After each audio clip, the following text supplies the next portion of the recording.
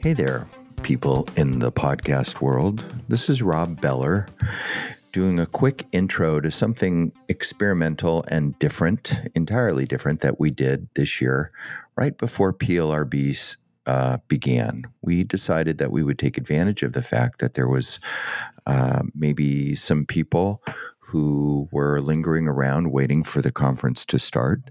So we reached out to several of our customers and contacts on the carrier side to see if they would be interested in joining us for a roundtable to discuss the future of claims. The operational title of our little roundtable was Claims 2024. So in other words, what will claims be like 5 years from now? So we invited Dan Moore, Senior Vice President of QBE, John Hall from Worley, Scott Sprague from Westfield, Pat Sinnard from Great American, Mick Zondori from Kemper, Jill Thomas from NatGen Lender Services, and Bo Helms from Shelter, and asked them to sit around a table with Matt Fothery and myself to talk about the future of claims. It was a terrific experience. It was experimental, but it was really interesting. And I think that many of you in our audience will find it interesting to hear the perspectives and the ideas and the different directions that the conversation went in, which were not only encouraging to me, but also surprising at times. So let's just jump right in and listen to our special PLRB episode, a roundtable on claims 2024. Hi from Indianapolis, Indiana. We're here at the JW Marriott at the 2019 PLRB conference, and I'm sitting at the table with a whole bunch of really smart senior claims executives, and we're here today to talk about claims 2024, the future of claims, the future of claims disruption, where it's going, what's going on, and we have an esteemed panel, if I say so myself. And I'm sitting here today with Matt Fothery, our CEO. Hi, Matt. Hi, Rob. Hi, Matt. And so we're just going to go around the table, and you'll just have to close your eyes and imagine these people. But I'll start with myself. I'm Rob Beller from 470. Great. I'm Dan Moore. I'm with QBE. And what do you do at QB? I am the head of operations, which includes claims operations as well as underwriting support operations and corporate operations. Great. I'm Scott Sprague. I'm with Westfield Insurance, and I've been with Westfield Insurance about 23 years now. I'm a property leader. So I'm Pat Sinnard. I'm with Great American Insurance. I've been with Great American 25 years now. I am claim manager, operations manager for our Cincinnati office. Jill Thomas, and I work for National General, the Lender Services Division, and I manage the claims for any mortgage-placed insurance. John Hall with Audit Services Incorporated, a Worley company. I've been with ASI, will be 20 years this November, so it's been quite a career. Mick Zondori. I'm with Kemper Preferred. Been there for about 1.5 years now, and I'm over all of home and auto claims. I'm Bo Helms. I'm with Shelter Insurance. I've been with Shelter for about 16 years. I manage the catastrophe side of our company along with the property department. And I'm Matt Fothery, and I'm the CEO of 470, and I've been doing this way too long. Especially with you, Rob. What a nice thing to say, Matt. Okay, we're just going to jump into this, and our goal today is to have a conversation and talk about the future of claims. And so I'll just put something out on the table, and we'll just go from there. So let's talk about within your own organizations. We don't have to talk about anything specifically. Or any names specifically, but what are some of the things that are having impact in your organization now, technologically, both specifically and generally, on the claims process? Well, technology obviously is playing an increasingly bigger role, not just in the insurance industry, but over across industries, and insurance is no different. Claims, I guess, for us is the same. We're seeing increases in the work that we're doing around digitization. So how do we think about creating a digital experience, either through some of the interactions we have with policyholders or ways in which we deliver the claim service. So that's certainly a technology trend that we're seeing drive a lot of our interest and activity. And I guess the other one that I'll put out on the table is data. We're seeing a ton of technology work around data, whether it's data collection, data analytics, and how do we use the data to be more thoughtful or more insightful into the decisions that we make. And I think insurance and claims in particular has a really long history of being data rich. And I think there's a lot of opportunity to mine that, and we're still, I think, at the infancy of scratching the surface on that. So those are two of the trends that we're seeing from a technology standpoint, driving a lot of interest and activity. John, you produce a lot of data in your company, yes? That's right. Well, a ton of data, and it's making a huge impact on what we do. And on the independent side, at a table full of insurance carriers, what's really driving the change in our business is virtualization. Everything that we're working on is how to find the right skill set of labor to take us into 2024. Our industry's changed a lot just in the talent that's available. We've seen a lot of aging out of really good talent, and in order to fulfill the needs of carriers going forward, we have to rely on technology to replace that gap. So it's not a question of if; it's a question of how and how fast. We don't have a choice. Yeah, and I'll come in on our side on the independent. I think it's interesting on our side because I think you and I both feel like the entire process can't be automated. So there's skill set in there that we're going to need experience-wise, and finding the automation and the process in between now seems to be, I know, on our forefront. We've gone through the technology hunt. We're looking now about process and where to plug in the right automation and AI kind of in between to keep the talent in front of us, right? It's tough to find talent nowadays, at least on our side. Are y'all feeling any of that on y'all's side with everything going on? Yeah, right now the job market in our area, it's very tight. Even to find the kids coming out of college, getting people into the insurance industry is a struggle. More so than it ever has been, really, hasn't it? I agree. The time to find folks, it's going on a month to 2 months to find quality candidates coming in your door when you're interviewing these days. Mm-hmm. Is that unusual? It has been unusual. In our area, there was other carriers that you're able to swap out with, it seems like, in years past. Folks would jump around, and that's kind of slowed down. It's a very competitive market right now for folks in our industry, I believe. Who at the table has started to see some of these technologies start to seep into their operations, using new things, new tools, new companies, InsurTech stuff? Anybody?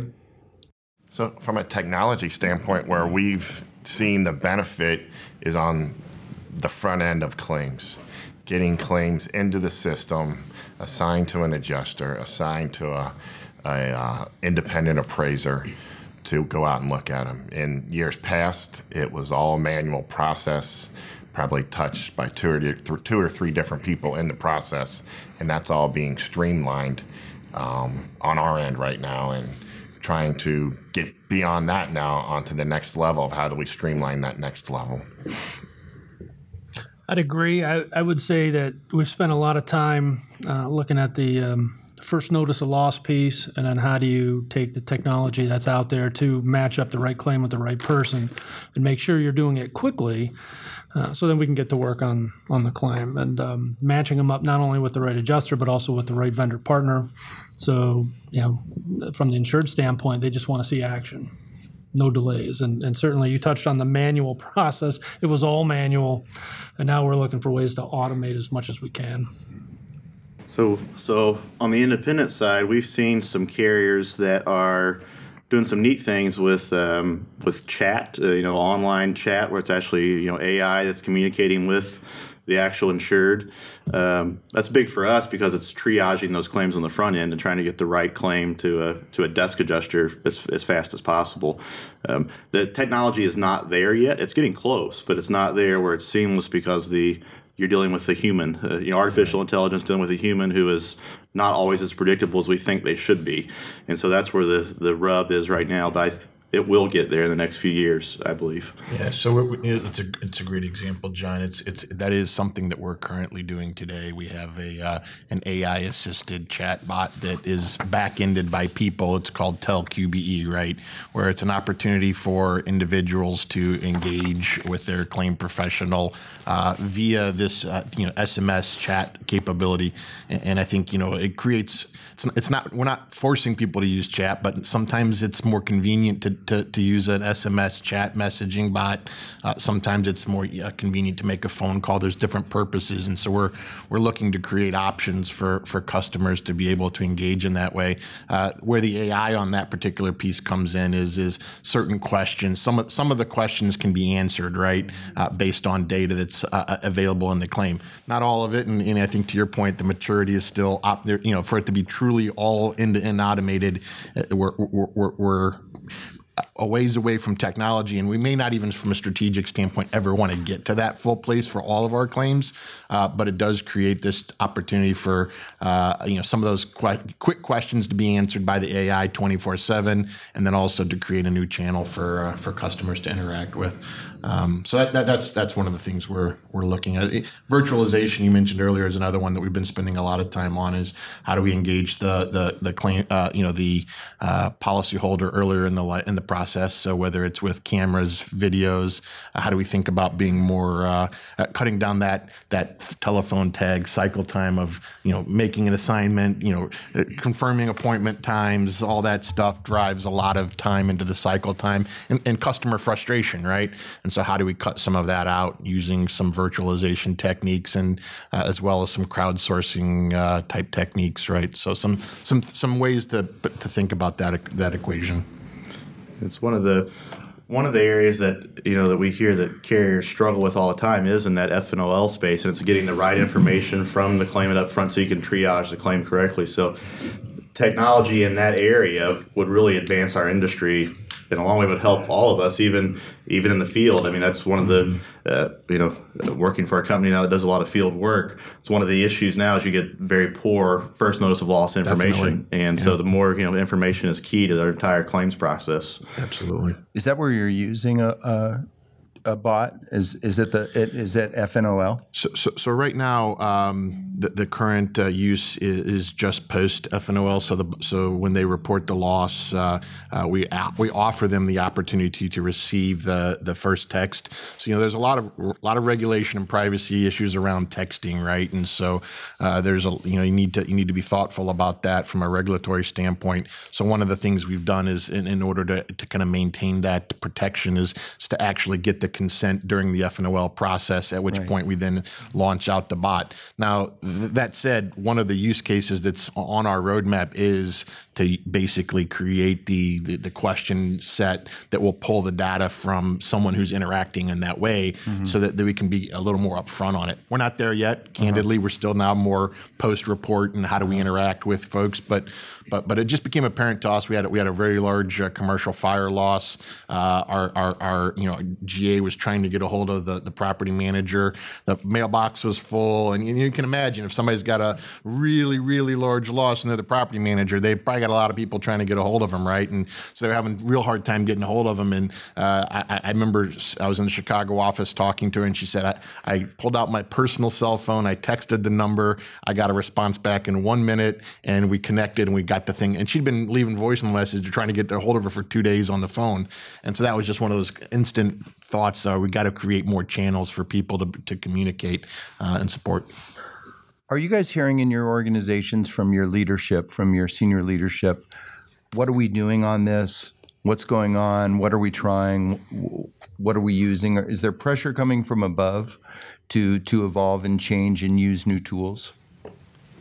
The pressure from above for us is honestly, there's so much competition out there that on the price side, we're not going to be able to get the price on the premium. So we have to figure out ways to become more efficient within our own operations. And that efficiency is created through technology. How can we create that efficiency within our organization through technology? That's where our pressure is coming from. Mm-hmm. Interesting. That's 100% true on the IA side as well. I mean, that pressure rolls all the way. Not to say it rolls downhill, but I don't know how to better characterize it. The laws of plumbing still apply. The laws of plumbing still apply. That's 100% right. So I think you're correct, John. So as I think it's key for organizations like 470 and like Worley to figure out ways to process claims more efficiently, faster, and ultimately more cost effectively. I mean, that's the driver, because like you said, there's such pressures on premiums are not going up. I mean, we've got to do. We have a finite box that we're all in, and we've got to work within that. When you think about where some of the challenge is, I definitely agree. The expense and efficiency side. There's customer choice, obviously, in services driving a lot of that. But even you'll think for the carriers who are obviously when we're having our AM Best conversations, AM Best has recently come out and said innovation is it's always been around financial strength and strategic alignment and things like that. But AM Best has now come out and formally put out there that your innovation efforts will be part and parcel of how they rate your strength, right? And so that's a market shift, right, in terms of how insurance carriers are being rated and thought about, and so puts, I think, a different strategic lens on that challenge for carriers and for participants to be thinking about how do they now leverage that innovation as part of their ability to be a sustainable enterprise going forward. And I think that's a recognition on the part of AM Best that innovation will be necessary for entities to be a viable concern for the long term. Otherwise, they wouldn't put that out there, right? So it's now not just enough to be financially secure, but you've got to be thinking about your future in an innovative way. And so I would just put that out there to you as one of those examples that's driving conversation at the C-suite for us, and I think it's driving conversation at the strategic levels across a lot of the organizations in the industry. We've talked about the front end of the claims process and the F&OL and stuff. Let's talk about the customer experience on site, the inspection process. There's a lot of technology driving that when we talk about drones, aerial imagery, everything that's going on there. So what's being used now? What do you guys see over the next few years, 5 years? What do you think is going to stick? There's a lot of noise out there right now, right? Well, I think the days of breaking out the tape measure on every roof claim that you have are over.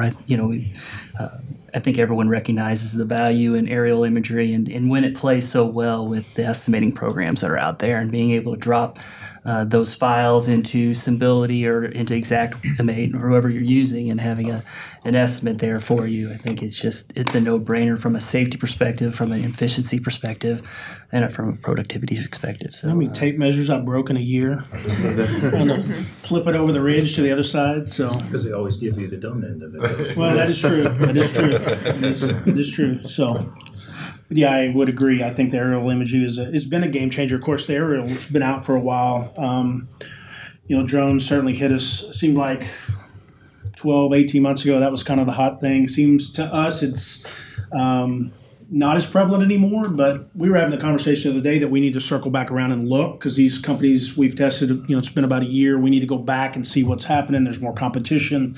Have y'all had any experience with drones, and what does the future hold for them? I'll jump in. So, I think it was 5 years ago, I was on a committee to, go in and really observe the efficacy of using drones. And that's about the time that the federal government got involved, and then all bets were off. And that was kind of like the shiny red button of the day, right? Right. It hasn't really panned out so well for the staff adjusters. Now, I know that engineering firms and some IA firms have licensed pilots and whatnot, but the drone thing is kind of, I believe, sort of been sidestepped by some of these other technologies. I don't know if we talk about any of the companies, and Hover's one of them. Sure. Where, to me, it's to enable the customer engagement that those technologies allow, it does a number of things. It sort of lowers the guard from insureds. It enables us to garner some rapport by just engaging with them and enabling them to be part of that claims process. And to me, that's paying off in bigger dividends than drones ever will. Right. And the accuracy of those products seems to be pretty sound too. So not just the data that you get, but engaging the customer as a positive, that people actually want to be involved. Yeah, because ultimately, I mean, we're talking about InsurTech and the new technologies that are coming. You had asked, where is this all going? And ultimately, and you also asked, are we having pressure from up above, to use these new technologies? Yeah. The pressure really is kind of an indirect pressure, right? It's do more with less. So we're kind of forced into this new technology, and some of them are pretty great. Interesting. But at the end of the day, I think everybody is running headlong into the wind at these new technologies because they see everybody else looking at, salivating over the same stuff. But as an industry, we're all a little bit gun shy because everybody knows that there's a human element that can't be lost in this. And so we're trying to strike a balance. We're in that in-between period where we're kind of feeling each other out as companies and as an industry. And I believe the structures of the policies are going to have to change. Inevitably, the language is going to have to change to enable some of the algorithms so that they can ultimately get where they want to go in the brave new world. But that might be getting a little bit ahead of ourselves here. Well, yeah, simple things like having the policy pre-authorize text use, right? To decide the time. There you go. I've heard a lot of talk about that at the time you buy your policy. Have them sign up, say in the event you have a claim, we will communicate this way, right? You opt in or opt out, and then that'd be part of your claim file. That would be a huge advance. So there's some challenges with technology too, though. You can talk about. I mean, so we've been engaged in a lot of photo estimating on the auto side. Consumers are not the best picture takers, even with really advanced technology that would guide you through, how to do it. So, an example of, in the wintertime in Detroit, in the middle of trying to take a picture of a damaged car that has 4 inches of frozen ice slush on it, is not a great solution. It doesn't. I mean, it's tough. Or when they get home from work and it's already dark outside and they're taking pictures in the dark, those not that valuable. So there's a lot of challenges that tech may or may not be able to overcome. And again, it's being engaged with that consumer. It's a key piece of it. We have that just with non-adjuster inspectors, right? Like there's services out there. I'll just name one. When we go look, where you have non-insurance people getting involved in gathering data for a claim, and they're taking pictures of, like what you said, that maybe might not be right on target. And they're either not in that specific example, but even consumers, either they're 2 inches away from the damage, or they're 2 miles away from the damage. Not that they don't have an insurance eye. They're not honing in on what we need to see to make a right call, an estimate. You can relate on the IAA side. It's when you're teaching an entry level adjuster on the IAA side of auto or property, one of the first things you have to teach them is how to appropriately take photographs of a home or car. It's not intuitive, and the consumer struggles with that. But the next big area, you mentioned the roofing. You talked about drones. But the other big piece is, and I think everybody's trying to figure this out right now, and there's some products that are out there that may be coming, is the interior measurements on homes. Yeah. I mean, that's really, roofing seems to be, we've kind of settled in on aerial imagery. Drones are, drones might be a better fit for catastrophic work versus a day claim opportunity when you have multiple properties on the same street, those kind of things, or services like think of an Eagle View with a drone that goes in and surveys the whole area, where we would buy, each carrier would buy their property address, that drone footage right after an event. But you can't really do that on a day claim as much. But if someone can crack the interior measurements, using a smartphone type application, I think that'll be the next big leap in virtualization. And there's some out there. They're not there yet. Yeah, but I mean, you look at day claims, and probably 50% are interior water losses, right? And I mean, we're losing as much on measurements and time and stuff like that, estimating. I mean, it's not easy to estimate the interiors of home. It's not easy to QA stuff from our desks, because we don't have good pictures, right? We can't see every angle to make sure the adjuster has that. So, yeah, I think that's a big missing piece right now. And it's difficult the way homes are built. I mean, I get it. We've had them in our office and shown us. And when you get these open concepts and they've got all these vaulted ceilings, I mean, they're just having trouble. Now, I think they'll get it. They'll get there, right? But it's a big opportunity. It's a big space. Yeah. Well, that's probably one of the challenges I see going forward as we talk about virtual adjusting and desk adjusting. And I think we all see the movement of claims more from the field to the inside using the technologies that we have. But I would say that we have to get good at getting those photographs and the video, and then having some confidence to take a little risk and writing up those estimates, but also being able to make sure we're paying what we owe too. I mean, that's the ultimate goal. And so that's the direction I see us moving, but I also see it as a pretty big challenge before we're confident to say, yes, we can do it this way. Yeah, one of the big drawbacks in the virtualization space, if you underpay a consumer for a claim, so you write an initial estimate, and we understand that it's an estimate and that the estimates have variability, but the consumers don't always understand that. So you write an estimate and it's X dollars, and the consumer then brings in a general contractor. They take their car to their collision repair center, and the repair is much, much different than that estimate. The consumer sometimes they're a little skeptical about insurance as a whole to start with. Right. So you set you can create a negative customer experience if you're not very careful when your quality is not there and you're not making sure that you're setting that expectation with the consumer, that you've written for what's visible, those types of things.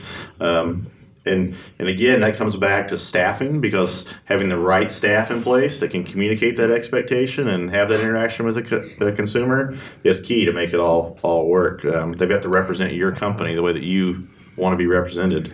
Yeah, I mean, I think there's, on the technology side of the house, I'm reminded. So, in the late '90s and early 2000, I did a lot of .com work, right? Pre me in the insurance industry, and a lot of those concepts candidly didn't survive 2001, right? And yet now in 2019, a lot of those concepts that died are now thriving unicorn businesses, right? North of $1 billion in valuation.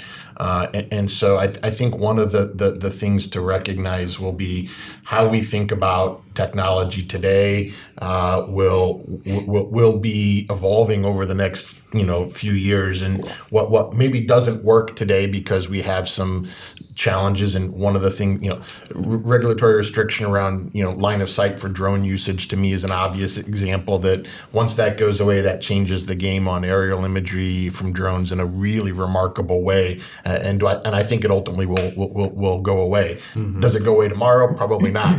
No, but it's coming. But it goes away, right? I think, and so how that changes over what works today may not, or what works today may not work in 20 years. What doesn't work today may work in 20 years, and so there's always this kind of continual challenge to find out what is and isn't and working, and I think a challenge to all the participants in the industry to go back to what is the core problem that's trying to be solved, right? And when you go back to what the core problem is, there's many ways to think about that. If I think somebody said you were rushing into the industry to see what sticks, and everybody's kind of doing it because a lot of other people are doing it.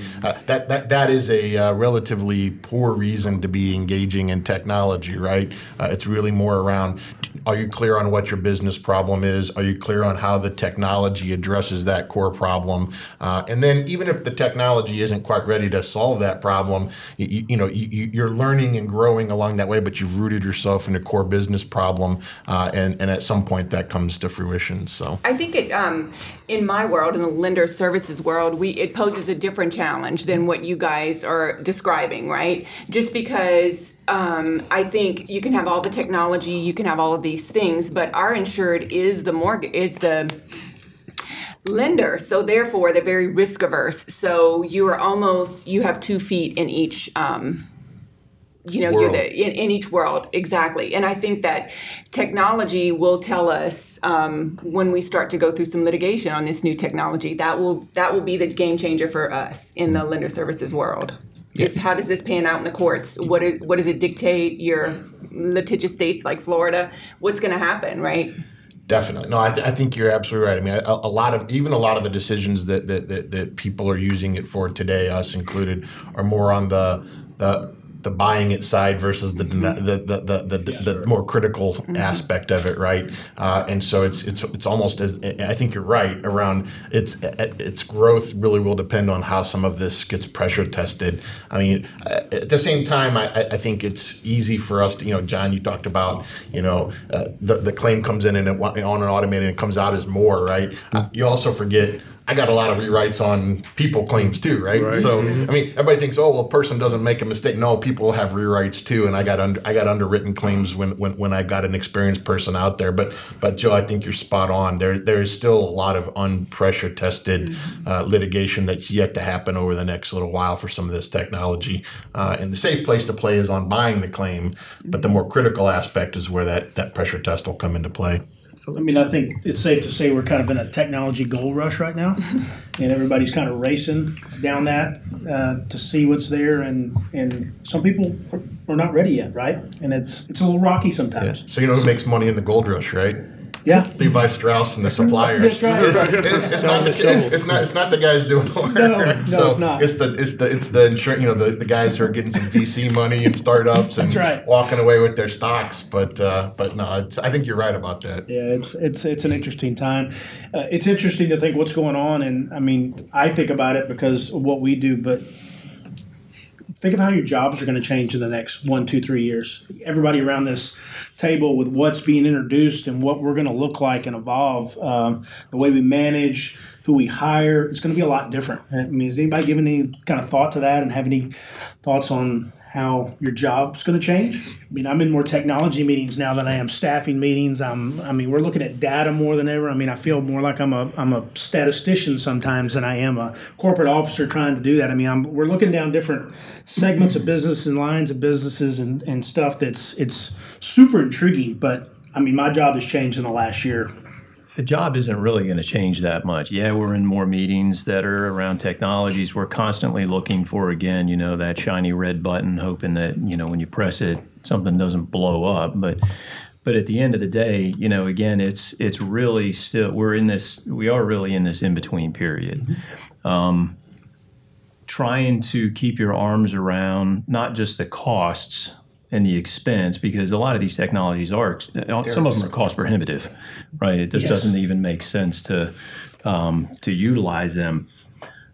But the challenge really, and I know this is kind of consistent through a lot of the carriers, the challenge really is keeping the actuaries and the underwriting departments and the claims departments married, and that data tends to get bifurcated between, claims and actuary, right? So keeping that connective tissue between those departments and understanding, okay, is this shiny red button really paying out at the end in dividends that are multiple dividends, i.e.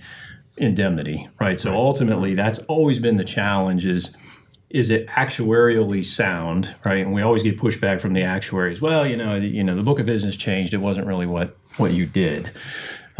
That's changing now. So the technology is really enabling us now to show, because of the data that we have, that yes, it is what we're doing here in claims. It is this new technology, and it is improving our claim outcome. So you think the job doesn't change much?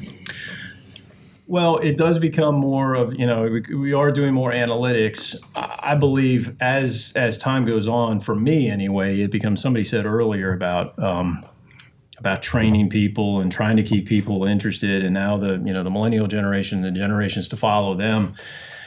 I keep looking at article after article, and I'm feeling it myself, and it's like, the technology's great. Algorithms are cool and bots are neat, but at the end of the day, I got to have somebody with a pulse that knows what they're doing, and there's a lack of interest. So my job I see moving forward is how do I get, a generation that knows nothing about insurance. They don't care about it. It sounds like a boring subject. How do I get them interested, and how do you make the job more dynamic for them? Motivate the workforce. And then keep them. So the retention is another thing. And we'll no sooner train somebody and we're really excited about them, and then they just lose interest. And that's foreign to my generation, probably others. So to me, that's where my challenge is going to be. So I think the way it's going to change in our industry and insurance adjustment is you're going to have a lot more people making decisions versus doing administrative type work. I personally had my car towed. I was able to download an app, take pictures of what they needed on the app, upload what's going on. I had a tow truck driver in my driveway in about a half hour, 45 minutes. I never talked to anybody. All that administrative work, all that, back and forth, it was all gone. It was all streamlined. And I think a lot of the administrative type work over the next 5 years we'll master. We'll master it and it'll go away. But we're going to have people there to make decisions. Are we paying the claim? How much are we paying? Why are we paying? Why are we not paying? So I do think that we're going to need a lot more folks that are going to be on the decision side versus the administrative side.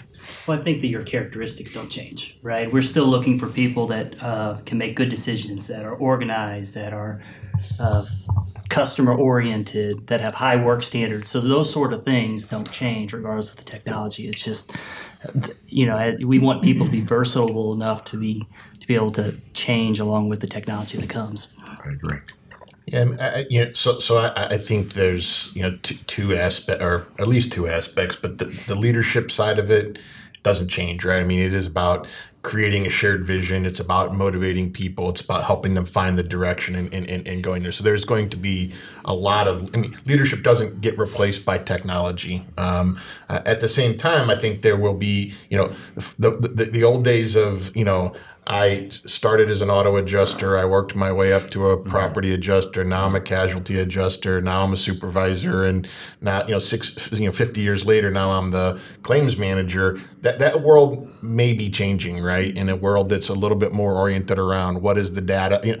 People who have data skills, people who are, have more technical skills as, and understanding what is, more along the lines of the actual what is driving the experience. People who have more process skills and understanding where is that friction that I can take it out, right? Thinking about technology and redesigning that in a way, from a leadership standpoint, creating a vision that says we're going to remove challenges and friction in this way, right? And motivating and engaging people in that kind of a view. I think that's a skill that will be increasingly important, and you'll see more of that coming from chief claim officers and senior claims leaders. But I would agree also that at the end of the day, it's a loss, right? And losses are emotional things. Some things are more emotional than others, and emotions sometimes need to be managed, and people are much better at managing emotions currently than tools and technology. And maybe you're not emotionally invested in your black puffy coat, and so a 2-second payment is an acceptable payment for you, right? You don't want to talk to somebody. But if you're facing a total loss on a fire, I'm guessing you're a little more on your home, on your primary residence, or your business, your livelihood. My guess is you're a little more emotionally invested, right? And while there's a lot of tools and technology that will help expedite that and engage you and speed that up, at the same time, you got to work through that, and that's going to require some emotional intelligence on the folks, like you talked about, the right kind of person who can think about that, connect with the customer, create that experience. So it's a bit of both. So do you guys think going forward that we will add members to our senior leadership teams that are outside our industry to help us manage some of this other stuff? Will that insight, like a data analyst. Will that, or innovation people coming from the outside in the course of the next 2, 3, 5 years? Do you see that being key positions going forward in this industry? This is a pretty old school industry, To get to senior leadership teams, you're largely dependent on that experience, right? Yeah, we're very slow to adopt change historically in the insurance industry. We've sort of created this created this problem ourselves with our own advertising. That we've changed consumer expectations. I mean, look at all the advertising that we do on TV as an industry. It's how fast we're going to process your claim and how how well we're going to do and make that a seamless process for you. 10 years ago, that wasn't the case. 10 years ago, 10 days was acceptable. Now it's, I saw a commercial just recently is, oh yeah, I have an accident, take a picture, go to sleep, and I have an estimate, right? You've seen that commercial. It's, we've changed expectations. So now we have to deliver on those expectations. And whether that's an auto or home, that's different. You mentioned it though. We've as we remove some of the administrative jobs, and I agree we've worked hard in our operations to take what we call our highly skilled labor, our adjusters, our physical damage specialists that understand physical damage. How much does it cost to repair something? We want to take every administrative task we can off of that person because they're so they're valuable. Right. And but you do start to have problems with career paths because that's probably how most of us, I suspect, around this table got in the industry. We started out at entry level and moved up. I often find it's interesting to talk when you're with a group of people in the insurance business, how many people actually thought that was their career path when they were coming, wherever they began, coming out of school, said, I want to go be an insurance adjuster. That's not too many people signed up for that. So things are changing, and technology will play a part in it. Over time. I think, I agree. I mean, I'd say, Matt, you asked about, folks outside the industry. I would suggest that you see that already happening with the InsurTech space, right? I mean, a lot of these guys that are coming in are guys and individuals, men, women from outside of the industry who are coming in with disruptive backgrounds, deep pockets from venture capital and other places, and really challenging and rethinking things on its head, right? Mm-hmm. And so I think you see that. I think that it's also creates risk for them as well. I mean, the industry is still highly regulated, will be highly regulated. There's a lot of industry knowledge that that sometimes takes a little while to really understand. That's part of their advantage in terms of challenging it. It's part of their risk point by not understanding it. So they kind of dance that razor's edge, if you will. I do think that, and I know it's partly how we source ideas. We look outside of our industry. I mean, telemedicine has definitely influenced how we think about about virtualization of adjudication of claims, right? If you can have nurses triaging human life injuries, I promise you, we can triage property damage in a more remote manner, right? And so those are some of the outside industry areas where we've looked at folks that are doing things differently. And I know, for example, you guys sent some folks to CES, just to see what's happening more broadly out there. I think those kinds of places will continue to inform, senior leaders as it relates to how to think about the industry. Yeah, it's probably easier for our side to do it than you guys as carriers, but I mean, we absolutely have had to do that to survive and stay up front, and look at logistics companies in the logistics sector and go to other conferences. We're going to go to Salesforce conference this year, a couple of HR conferences, just trying to get this holistic view of what's going on out there and ideas and what other people are doing. At the end of the day, what John and I do on this side is not a lot of different than other companies. We're a typical service company. We're in a very unique sector, but other people are doing it probably better and more efficient. So we have to look at it. It's a little bit more closed in on y'all's side, but I certainly think there's some opportunity out there, right? Agreed.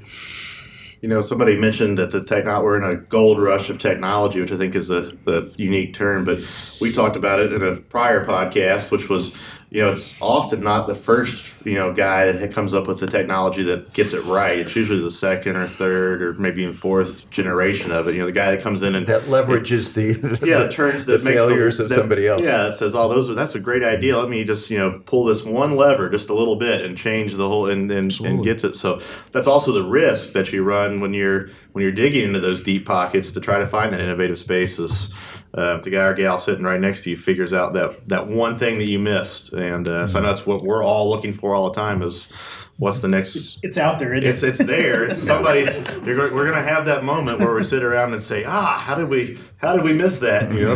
It's the it's the. I'll date it's the beta or the VHS or the right who's gonna survive. Well, one of the things that we've learned from doing the podcast and from talking to a lot of people, both for our business and for the podcast, is this space, the InsurTech space, is enormous. You can't imagine.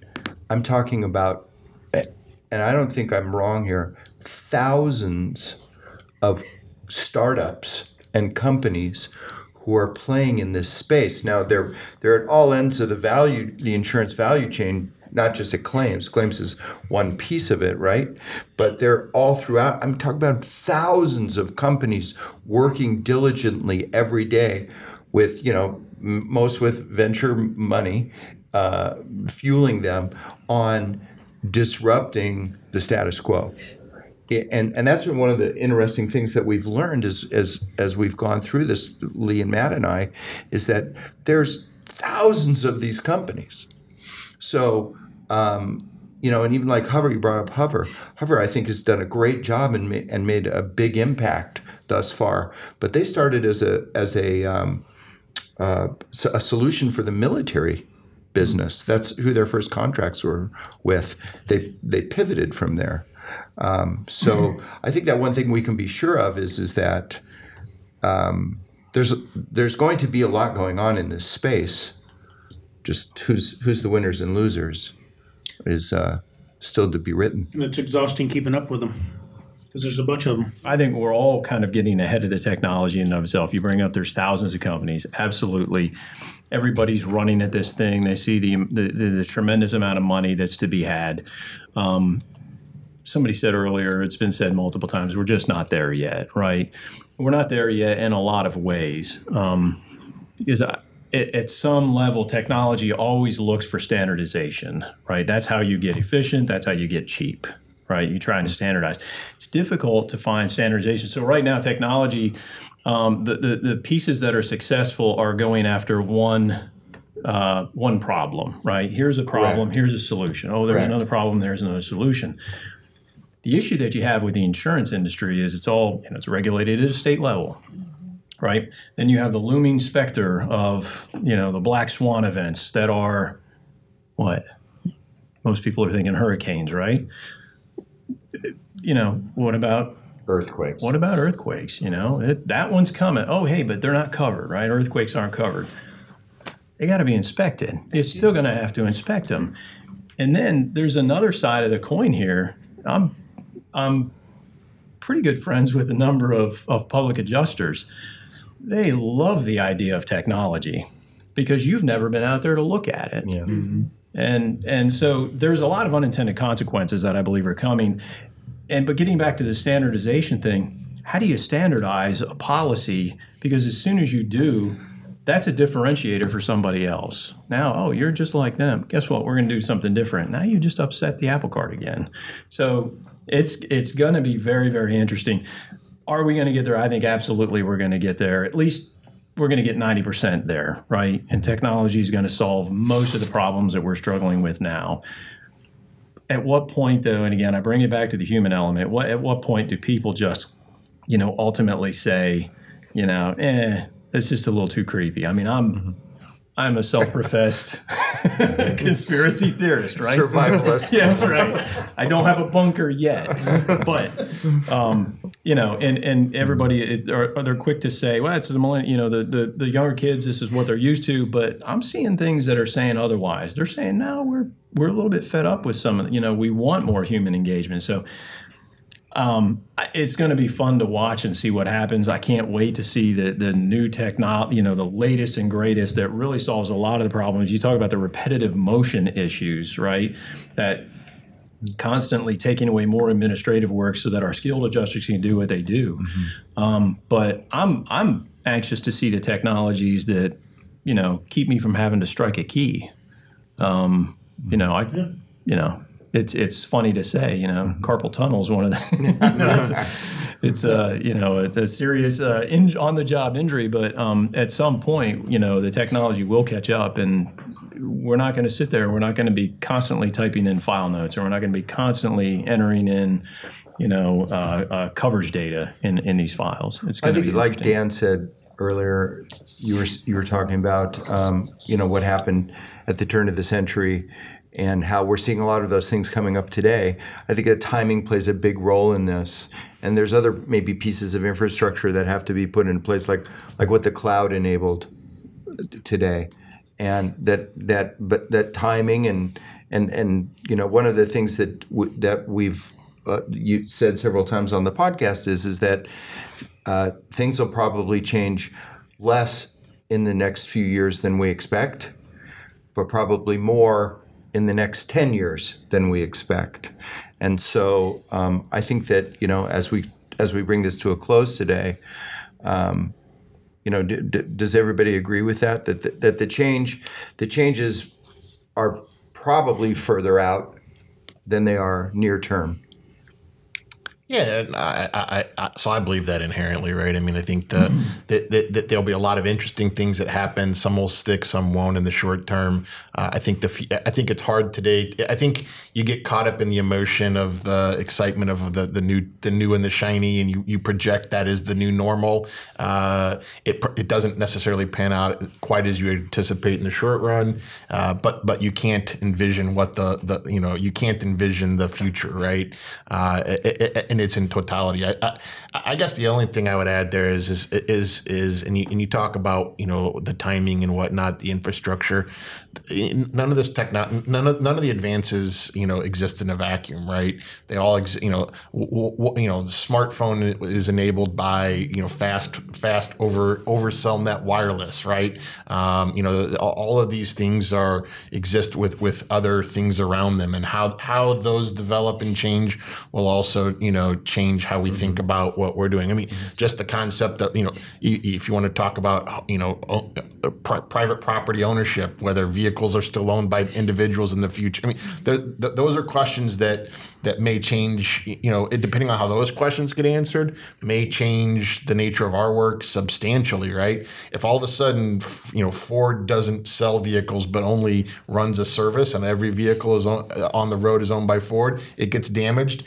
They might not be calling an insurance adjuster to go take a look at it. They might just be having the thing come back to their own shop and take care of it themselves and be done with it, right? And balance sheets. I mean, balance sheets are changing, right? Balance sheets are much bigger, and the nature of losses for individuals, corporations are changing as well. And so I think you got people with a lot bigger balance sheets. They absorb losses in a different way. That changes the nature of the game as well. So I think all that exists in an ecosystem that right. will push-pull, yin-yang, and it makes it difficult to know what the future will ultimately look like. But I do agree with Mick. I mean, the long-term trajectory is clear. It's just when and how it actually looks. It's a great example of the shared ride services. Just last week, Lyft opened up their own collision repair center, the first one out in California. Wow. So offering Lyft drivers discounted repairs and discounted services, and I think I don't want to get the statistic wrong. It was either 30 or they had a goal of either 30 or 60 repair shops they wanted to open up this calendar year. I think was the article I read. Changes the game. So it's a huge thing, and you flip that over to it's easy to envision shared services or shared rides, on the auto side, or autonomous vehicles that are owned by large manufacturers. The kind of the flip side of that on the homeowner side is rentals. I mean, there's a lot of people, Airbnb, things like that. A lot of shifting of is home ownership as important as what I think it is. I don't know that the next generation feels that way, mm-hmm. and that changes the dynamics quite a bit, whether we like it or not. Mm-hmm. Anyone else? Final comments, thoughts? Thanks for having us, and thanks for talking about it. It's going to be interesting to see where we do go in 5 years and see what's out there. So we're going to do this in 5 years, same place, same time.